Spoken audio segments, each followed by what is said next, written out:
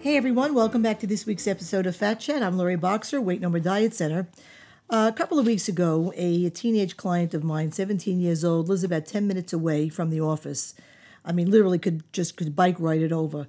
Had a 9 a.m. appointment and called the office at 9:05 to say that there was a big car accident 1 block up on a very well-traveled avenue from my office. And that's why he was running late, but that he'd be there shortly. About 10 minutes after that, 15 minutes after that, the door opens to my offices and he enters the waiting room and I hear him. I'm in my office on the phone, making this big pronouncement to my colleague and to somebody else who was waiting in the waiting room. Oh my God, I'm so sorry. I'm late. There was such a terrible accident on blank avenue. I'm not going to mention the avenue because I don't want to give it away. But there was such a terrible accident on blank avenue. I couldn't help it. I apologize. And after he came into my office and after weighing him, he sat down next to my desk and I looked him straight in the eye and told him he was lying. I didn't ask him, I told him. And he looked at me like a deer in headlights. Now, aside from the fact that I've got decades of wisdom and experience and can smell bullshit a mile away, I said, blank, I'm going to call him John Doe. John Doe, don't you think if there was such a terrible, horrific accident just up the road from this office that we would know about it, that there would have been the wailing sirens of an ambulance and police cars, that the road ahead would be blocked and there'd be a cop directing traffic just outside my office, steering people away from heading in that direction? Really shocked and surprised at being called out, he apologized. The real reason he was late stemmed from the fact that he and a friend, to make money over the summer, started a personal, a car wash, wax and shine in the driveway of his home.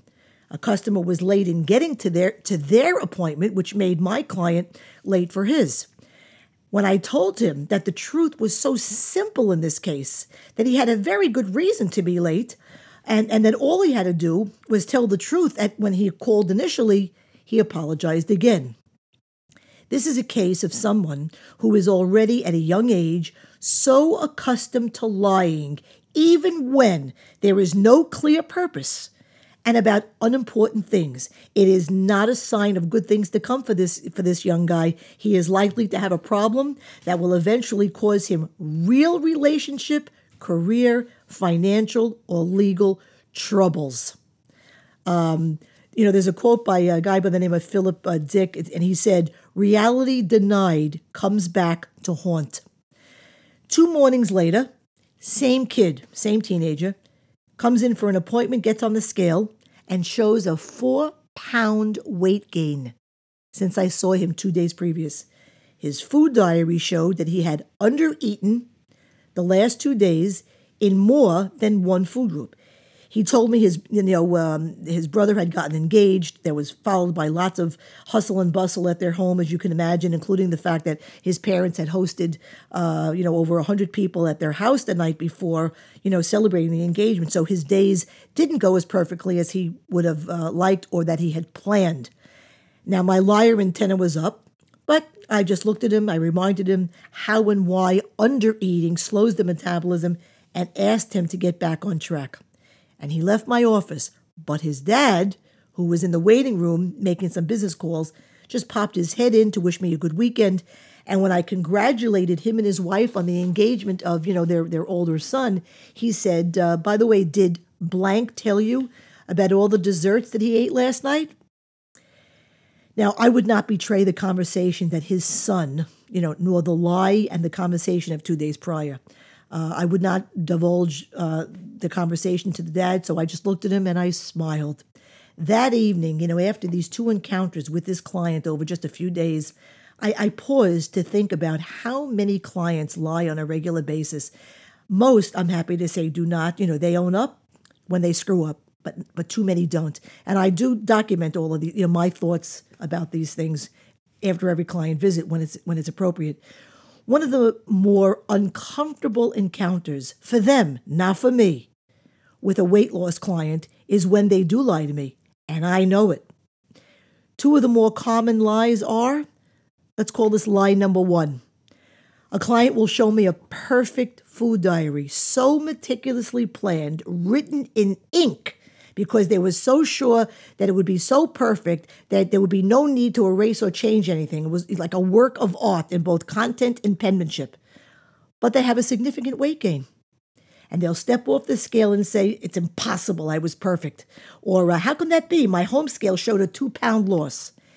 In asking lots of questions to get details, they often contradict themselves, which forces the client into admitting dishonesty, including adding to their perfect diary the things that they actually ate versus what they intended to eat, or only what they wanted to show me or themselves without my having to call them out on it.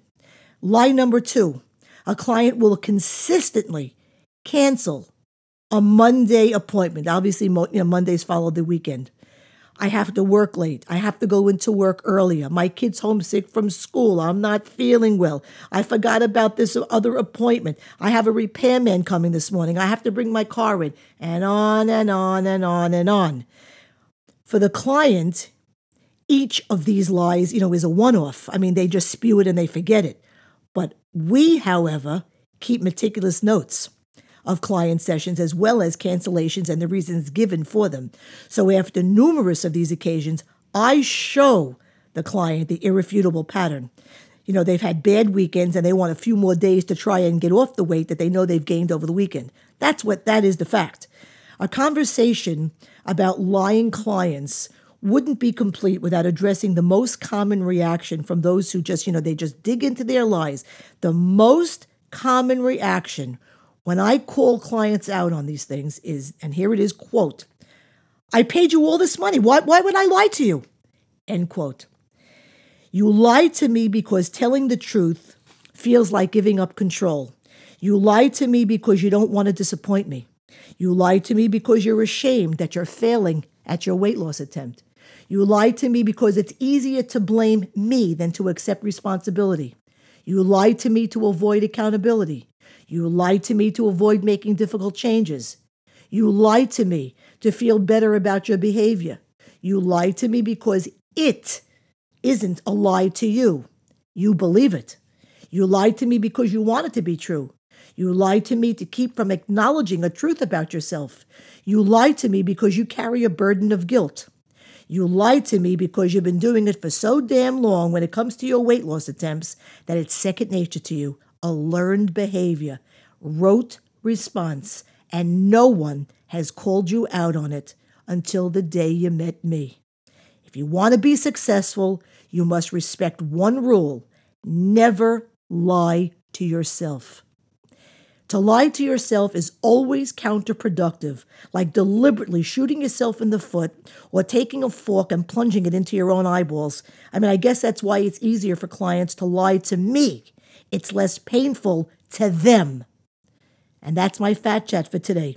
If you would like to keep up with all the good stuff I provide to my clients, visit my website at laurieboxer.com and take a look around. My Fat Chat podcasts and blog posts are issued weekly. You can sign up to receive them via email. You can also connect with me through the social network icons that you will see at the site. Until next week, I'm Laurie Boxer, Weight No More Diet Center. And remember, nothing tastes as good as being slim feels.